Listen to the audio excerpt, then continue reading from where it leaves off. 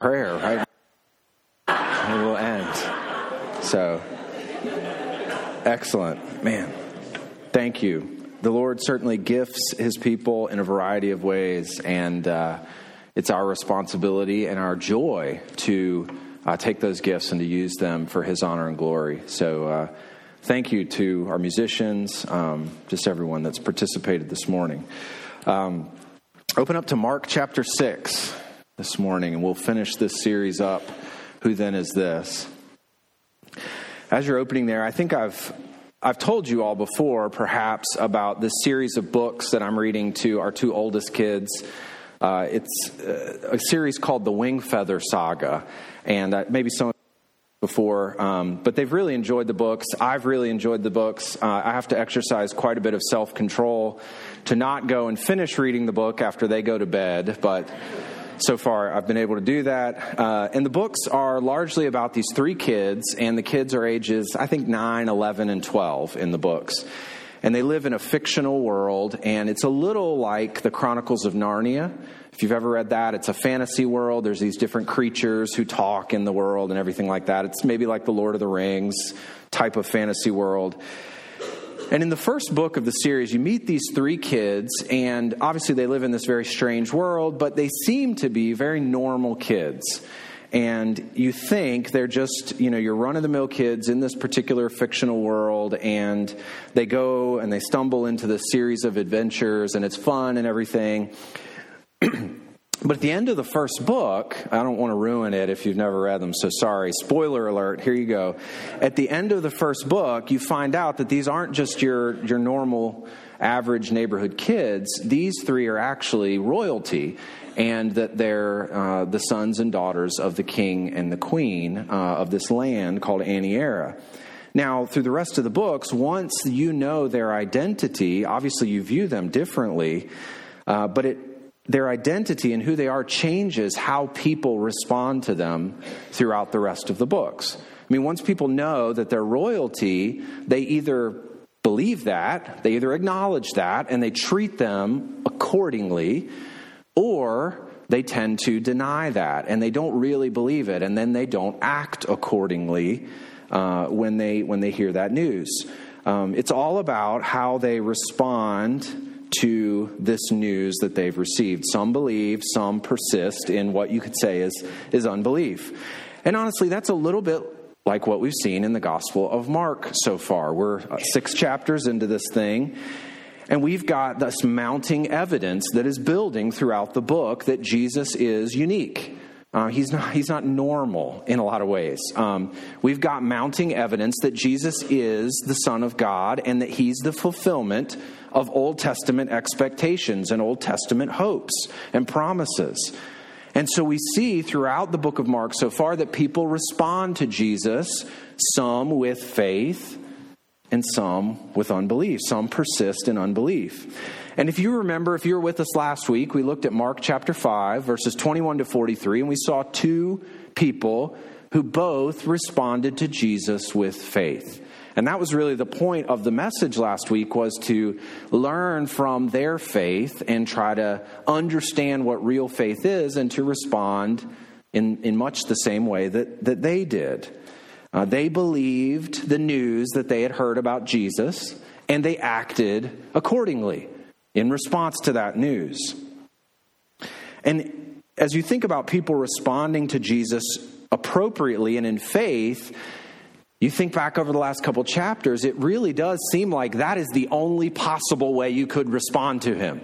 I mean, we've read about Jesus having authority over nature when he calms the storms. We've read about him having authority over an entire legion of demons. We've read about him healing a disease that had persisted for 12 years that no human doctor could do anything with, but only made worse. And we've read about him bringing a little girl back to life who had died from sickness. And so when you see all that and you read that, you start to think that the only way maybe that people should and can respond, could possibly respond to Jesus, is to respond in faith, repentance and faith. And this passage this morning is going to help us to understand that's not reality at all. In fact, it's quite the opposite many times. And our current series, you can see the sign up here as we've gone through this, is Who Then Is This? And it's based on the question that the disciples ask in chapter 4 when Jesus calms the storm. They wonder, who is this? And every sermon, hopefully, has contributed a little bit more to our grasp and our understanding of who Jesus Christ is as presented in the book of Mark. And the call, the response that is demanded of us, as we've also seen in this gospel, is you respond to his authority, to his person, to the reality of who he is. You respond with repentance and with trust and with faith in his person, in his ministry, in his work. Today, we're going to sort of get jerked back to reality here. It seems like Jesus is on this triumphal movement forward, and then today we're going to read a story that is maybe a little bit shocking. Not everyone is going to respond to these miracles, to his teaching, to the very clear evidence that's in front of them. Not everyone will respond to that with faith. In fact, many, many people are going to continue to persist in unbelief and are going to reject him. And they're not just going to reject him, they're going to be blind about it, completely blind, and they're going to be aggressive about the way in which they reject him. And we're going to see that today. So last time, we learned about faith in chapter 5. I mean, that was kind of the key, faith in Christ and what that looks like. And today, we're going to learn about the opposite of faith, which is unbelief. And I'll explain the sermon title actually as we end today, and I think it'll make sense to you. But as you're in Mark chapter 6, what we're going to see today is two descriptions of unbelief. So last week we talked about faith. This week we're going to talk about unbelief and what that looks like. And it'll be helpful to us to consider unbelief so that it will challenge us to believe, to do the opposite of this, to continue to press our faith into Jesus Christ's person and work. So two descriptions of unbelief that challenge us to trust and to believe in God's word. All right? Mark chapter 6, and here's the first one of these. Unbelief rejects the knowledge that it has. Sometimes people will act like unbelief is a virtue, an honest virtue. And they'll say that it's an honest virtue, it's a good quality because they'll say something like this, well, we don't know for sure. We can't really know for sure that Jesus was God's son. We can't have 100% confidence in that. So the honest thing to do, the virtuous thing to do is just to doubt and to perpetuate unbelief. And the reality is this section is going to show us that unbelief is never based primarily on a lack of knowledge. It's always based on a rejection of the knowledge that a person has, and it's based on a moral opposition to the truth.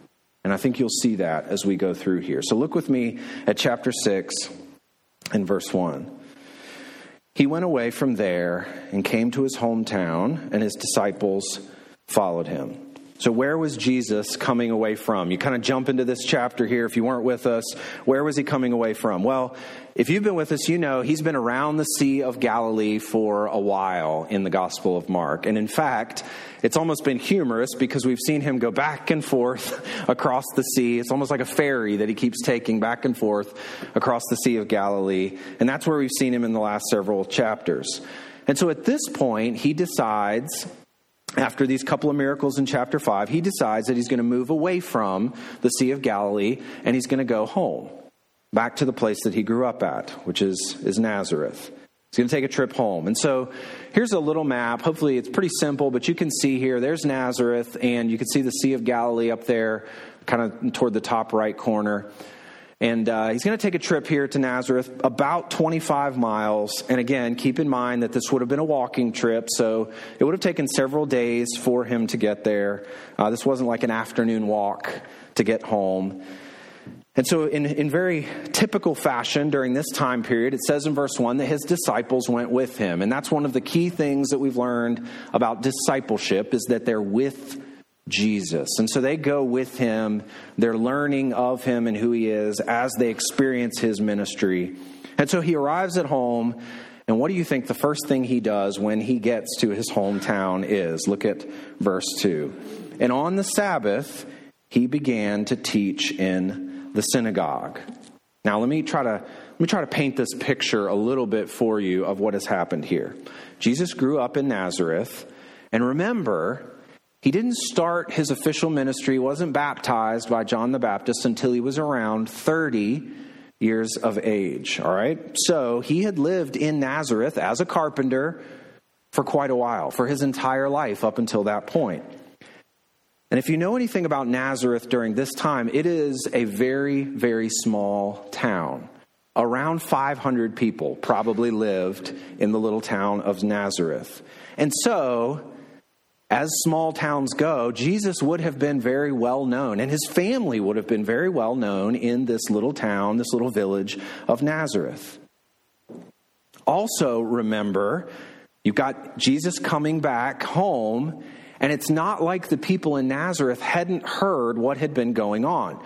If flip back just probably a page or so to chapter 3 and verse 7, and remember how broadly the word about Jesus had gone.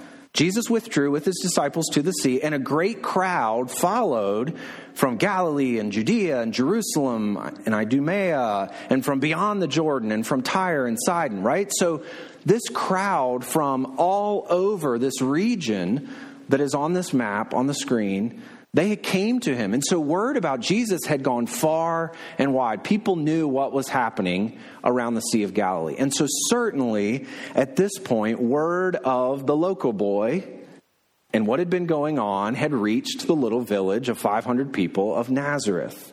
They knew. And Jesus at this point was becoming, if not already, a national celebrity.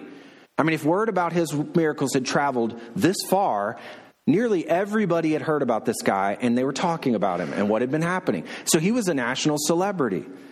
And so he comes home, and it's a little bit like the famous local boy coming home to his small hometown. The celebrity athlete returns to his small hometown, and everybody would have known that he was coming. And when he gets home, he immediately goes to the synagogue, and he begins to do what he does best, and that is to teach in the synagogue. Now, look back at verse 2 and notice what it says here. You have to notice the details sometimes. It says, and on the Sabbath, he began to teach in the synagogue. And I think it says he began to teach there because he didn't finish. Because he got going and they stopped him in the middle with their questions. They were so astonished and so amazed and so shocked by what they heard that they actually interrupted him. And the crowd started to murmur, and he couldn't even finish what he was teaching there. And they ask all these questions of one another. Look at the rest of verse 2. And many who heard him were astonished, saying, series of questions, where did this man get these things? What is the wisdom given to him? How are such mighty works done by his hand? Now, these first three questions seem to be pretty good, a pretty reasonable response, like a decent thing to ask of Jesus as they're sitting there listening to him. And I think they probably were genuinely good questions. Let's think specifically about what they ask him. First, they say, where did this man get these things? Basically, they're trying to think about where did his authority to teach in this way come from? We've seen Jesus in the synagogues teach, and the people respond amazed at his authority. Well, that's what they're asking here. How does he teach with such authority, with so much more authority than the scribes? And they asked this question because they knew him and they knew his family, and they knew Jesus had never been formally trained by a rabbi. And that was one of the necessary pieces to becoming a teacher like this. He was a simple guy. He'd been a carpenter. He was basically a small town, working class individual. Working class man. And so they're like, where does he get this from? How is he doing this? Look at the second question they ask him. What is the wisdom given to him? I mean, they obviously see there's great wisdom in his teaching. I mean, this is good stuff that he's giving us. It makes sense. There's wisdom in it. Where does he get this? And then third, how are such mighty works done by his hands? Obviously, they've gotten wind of his miracles. They knew. He'd gone out, he taught, word of his miracles had gone everywhere. Now, as you read those questions, I think Mark writes these so that you and I, as the readers, will reflect on the answers to these questions. I mean, that's the whole point of our series, Who Then Is This? These type of questions, Mark wants us to go, how should we answer these questions when we think about Jesus and his ministry? What have we read up until this point in the Gospel of Mark that informs the answers to these questions? And so as you look at them, our answers would go something like this. Where did this man get these things? From God. His authority comes from God. What's the wisdom given to him? Well, it's God's wisdom. Obviously, we've seen that. How are such mighty works done by his hand? Well, they're done by his hand because he's the Son of God. Those are the answers that we should give as readers to these questions. And so, by asking these questions, the people of Nazareth acknowledge they know the truth about Jesus, don't they? They know, they see it in front of them. They know that he teaches with authority. They know that he teaches with wisdom. And they know that he's been working miracles. They have all the knowledge that they need to make a right assessment of Jesus Christ and his ministry. They know all the right things. They have the right information. And it's the same information that you and I have from reading the Gospel of Mark up until this point. So how do they respond? What do? Look at verse 3. Is not this the carpenter, the son of Mary, the brother of James, and Joseph, and Judas, and Simon, and are not his sisters here with us? And they took offense at him. So instead of focusing on what the questions in verse 2 reveal about Jesus, the answers to those questions, his wisdom comes from God, his authority comes from God, he does these mighty works by God. Instead of thinking of Jesus in those terms, instead what they do is they turn their attention and they begin to think of him as they've always known him. They begin to think of him as, he's the son of Mary. We've known this guy for a long time. He's the local boy. I remember when Jesus was running around in the streets. I remember when he was working in the carpenter shop. That's how they think of him. They're not rightly assessing who he is. And the end of verse 3 gives us the summary of their reaction. They took offense at him. They took offense at this. They knew the right things, but their reaction is not to believe. Their reaction is to take offense at Jesus and all the good things he's done and the miracles that he performs and the authority that he teaches with. They take offense at it. And this word here is the same root word that is translated stumbling block often in the New Testament. It's a stumbling block. It's like when you walk through your house in the early morning hours and it's dark and you trip over a toy and you fall to the ground. That's a stumbling block. They have the right facts, but they trip over their familiarity with Jesus, and they won't let their knowledge turn to belief. And you see how I phrase that? They won't let their knowledge turn to belief. Instead, they go the opposite direction. And their knowledge actually hardens their hearts against Jesus, and it hardens their hearts into offense, into a stumbling block. We've seen this before in the Gospel of Mark, haven't we? Flip back to chapter 3 real quick.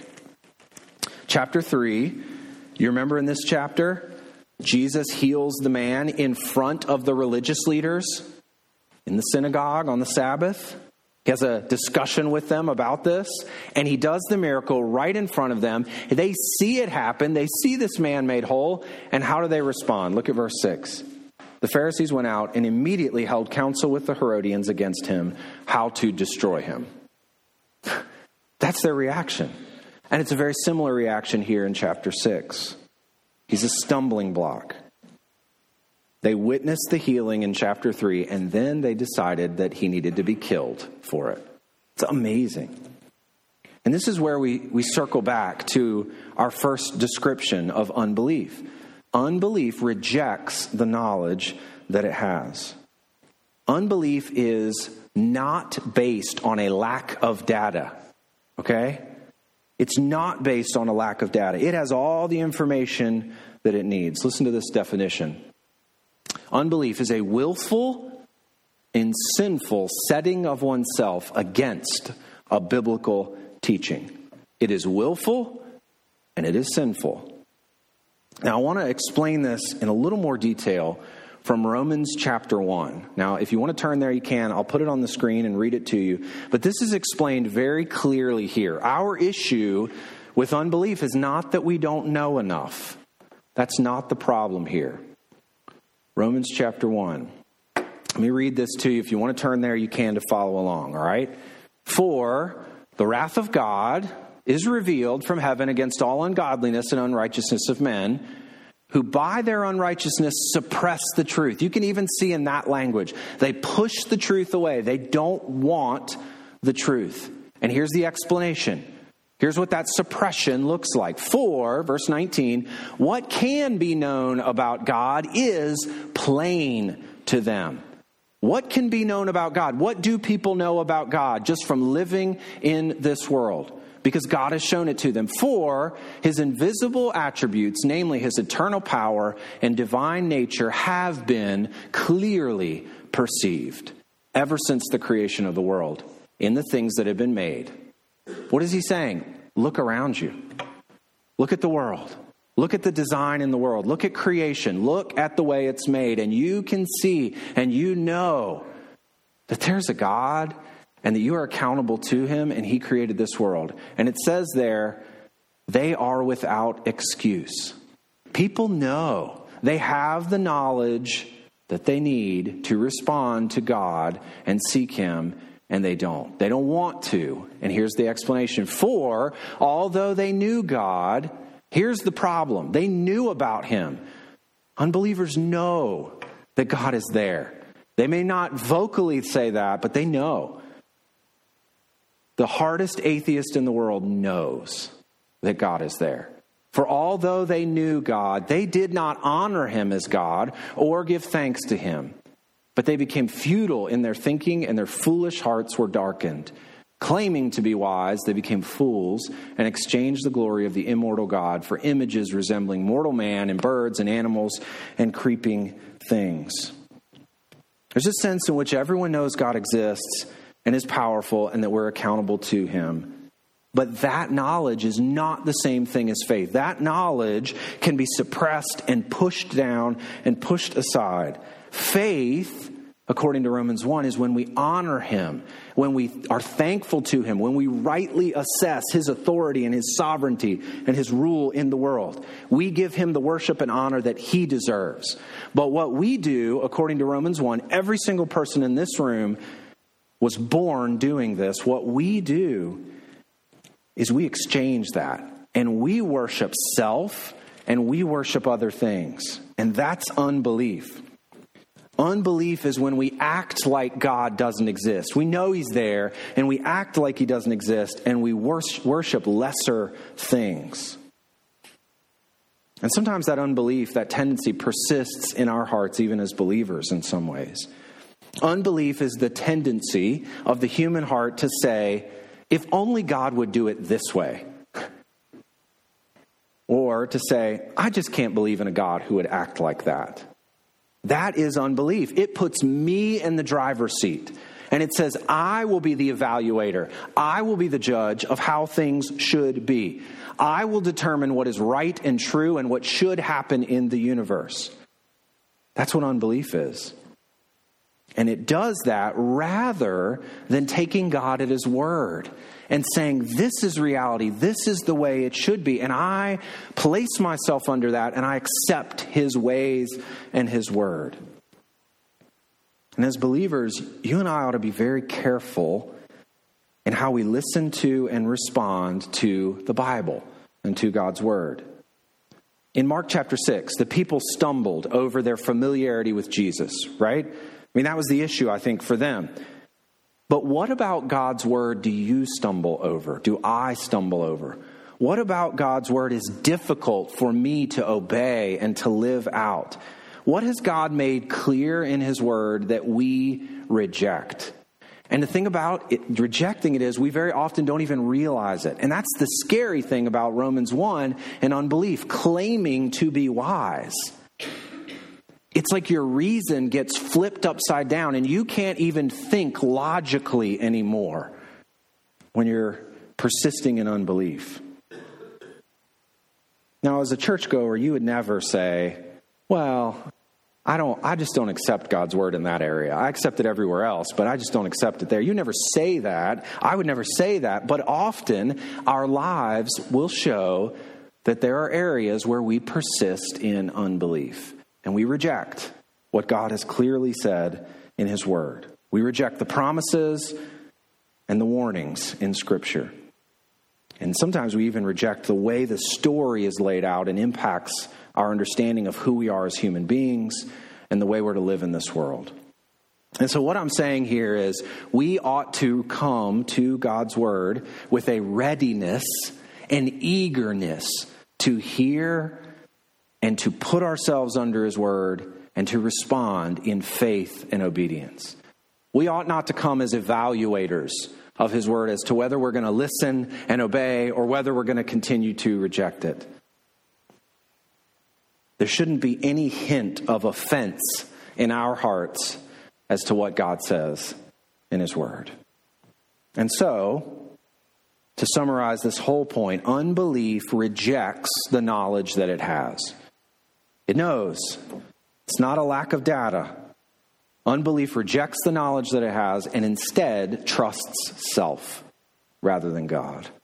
And because of that rejection, unbelief, this brings us to our second description, fails to enter the kingdom. I mean, this is the ultimate result of that rejection, that moral suppression of the truth.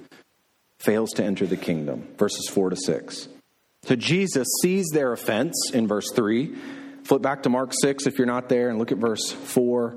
Jesus responds, and Jesus said to them, a prophet is not without honor except in his hometown and among his relatives and in his own household. What is Jesus getting at with this little proverb, this little pithy saying that he gets here? Well, it's sort of the same thing in some ways as our saying, familiarity breeds contempt. I'm sure you've heard that before. And you would think that those who were physically closest to Jesus, who in some ways knew him the best. They had grown up with him. They had seen him in his carpenter shop. They had seen his family. They had seen him as a little boy. They had the opportunity to be with Jesus, and now they've heard the truth. They've heard the miracles. They've heard his teaching. They even know his teaching is with wisdom and authority. And you would think that those people would be the most likely to respond with faith. But that isn't the case. Often, it works the opposite. It's those who would seem to have the most access and be the closest to Christ who ultimately reject his word and trust in self and respond in unbelief. And if you continue, as these people did, to know Jesus to a certain extent, to hear his word, to know about the news, the truth about him, to witness his works, if you continue to not respond in faith to what you see here, you will inoculate yourself to the reality of who he is. It's almost like a vaccine that gets into you and keeps you from responding and hardens your heart in unbelief. And look at the results in verse 5. And he could do no mighty work there, except that he laid his hands on a few sick people and healed him. Now, this is an interesting verse. And it's really important that you remember something about Christ's healing ministry. And this is something we've talked about several times before, and we talked it through again last week. Jesus' miracles are not performances that are done only to demonstrate his power. It's not just proving that he is God, although they certainly are that, but his miracles teach us about the kingdom. They teach us what the kingdom is like, and that's why faith is so important to Jesus' work here. Because faith is how you enter the kingdom, and it connects you, as we talked about last week, to the kingdom. Look back at chapter 5, verse 34. Remember this? And he said to her, the woman that had been healed, daughter, your faith has made you well. Remember that? And it's not sort of a faith healer sort of thing where he's saying, well, if you just believe enough, then you'll be healed. No, her faith is what connected her to the kingdom. And Christ's kingdom is a place of wholeness and wellness. And in the future, when we enter his kingdom, there will be no more sickness or pain or tragedy, and there will be no more sin. And we'll be whole and fully human as we were intended to be. And so this miracle with the woman is a demonstration that faith brings us into that kingdom, a place of wholeness and wellness.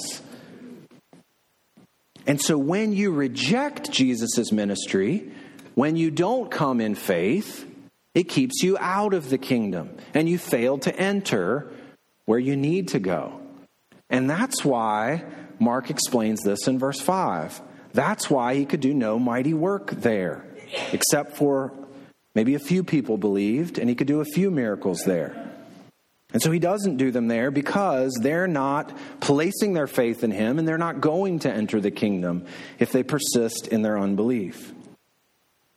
He's not going to do a bunch of miracles for people who have rejected his ministry and rejected the arrival of his kingdom. He's not going to do a bunch of miracles for them just to try to convince them that he's God. I mean, that's not what his ministry is all about. If he did that, that would put them in the place of evaluation. And that would give them the authority and the right to decide, oh, okay, is he real or not real? Is he the Son of God or not the Son of God? No. The call is to respond with humility, repentance, and faith, and submit yourself to what Jesus says. Take him at his word. That's the call of faith. And when that happens, you enter the kingdom and receive the benefits and anticipate the future benefits. Without faith, entrance into the kingdom is impossible. Why? Well, faith, think about it this way. Faith is a relational term. All of us function in our daily lives by faith. God's not just looking for people to know that he exists. And so he doesn't just write, I am Yahweh in the sky, so that people will know he exists. Faith is important. You can't have a genuine business relationship with someone without faith, without trust in them. And it's the same way with God. Faith is a relational term, and it brings us into a relationship with God. It's where we know him intimately and relationally. And so faith is so important because it brings us into the kingdom, into the covenant relationship with God. So God gives us his word, he gives us his son, tells us to believe and to trust in him so that we'll enter that covenant relationship and so that we'll rightly assess ourselves and rightly assess who he is and believe who he is. That's why he proclaims the kingdom the way he does in chapter 1 and verse 15. Repent and believe. That's the access point to the kingdom of God. Entering the kingdom means entering a covenant relationship with God in which he's the king and I'm the servant, and I take him at his word. And rejection of that, failure to believe that, keeps you on the outside and keeps you persisting in unbelief. Ultimately, unbelief is a rejection of God's grace, it's a rejection of his goodness, and it's a rejection of his authority in my life. So that keeps you out of the kingdom. And look at the summary in verse 6. And he marveled because of their unbelief. I mean, think about the Gospel of Mark. We've seen Jesus do miracles and people marvel at him. Now, we see the people's unbelief and Jesus marvels at their unbelief. It's the opposite here. It's the only time we see him amazed, and it's in regards to their unbelief. Here's a good definition of unbelief, another one for you to chew on. Unbelief, what they're doing here is the decision to live your life as if there is no God. It is a deliberate decision to reject Jesus Christ and all that he stands for. And that's what happens here. They know the right things, they see the miracles, and they say, nope, we don't want that. We're not interested in that. And that's what happens all over the world today, doesn't it? People take offense at some aspect of biblical teaching, maybe the picture of Christ that's given in Scripture, and they reject it. And they make a decision to live their life as if there is no God. And rejection of biblical truths hardens the heart and stiffens the will. And over time, the unbelief persists and it grows more deeply ingrained to the point where it is a lifestyle, it's a way of being in the world, and it actually makes sense. You think you are wise to persist in unbelief. And that way of being in the world will not allow one to enter into a covenant relationship with Jesus Christ because we come to him on his terms, submitting to his authority, acknowledging who he is and who we are. So how do we move to faith? How does that happen? Well, as I'm talking this through this morning, I hope you're not sitting there thinking, well, I'm just smarter than somebody else. I'm just a better, more moral person than the next guy. And that's why I exercised faith. It's not like any of us were able to figure this out on our own and make the right call regarding Jesus and who he is. That's not the case at all. What's the difference between someone who persists in unbelief and who responds in faith? 1 Corinthians chapter 1.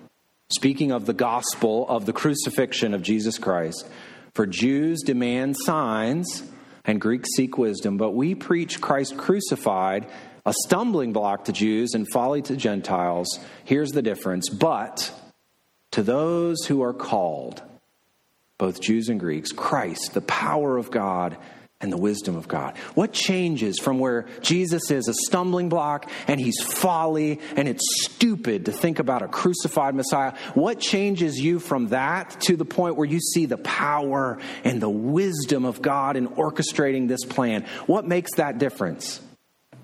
It's being called. It's God reaching into your blind, aggressively unbelieving heart and giving you life and saying, look this way and believe and trust in my word. That's the difference. It's the call of God. And if you are believing this morning, if you have faith this morning, your response, my response should be nothing but to affirm my thankfulness to God for the work that he has done. He is gracious and he is good. And someone spoke the truth of the gospel to me and I responded in faith because God called and opened my eyes to see the glory of Christ. And so the question for us as we end this morning goes back to the title of this sermon. Who then is this? Is he precious or is he a stumbling block? How do you respond to the truths of Christ that you see in the first 6 chapters of Mark? What is the identity of Jesus? Is he precious to you? Is he valuable? Is he worthy to be trusted? Or is he a stumbling block? Is he something that's strange and odd and to be rejected? And every person has to answer that question. And every person will answer that question, whether they even realize it or not. And I think the scary thing is that you can answer that with your words one way and then reject it and answer it a different way with your life. So my question for you as we end this morning is, which answer is your life proclaiming concerning the identity of Jesus Christ? Is he precious or is he offensive? Is he a stumbling block? Let's pray. Father, we're so thankful for Christ. We're thankful for the call that you have given to those in this room who've believed to open our eyes. We're not worthy of that.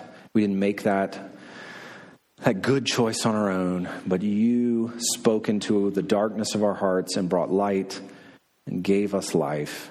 And we're so thankful for that. Help us to rejoice in that even now as we come to your table.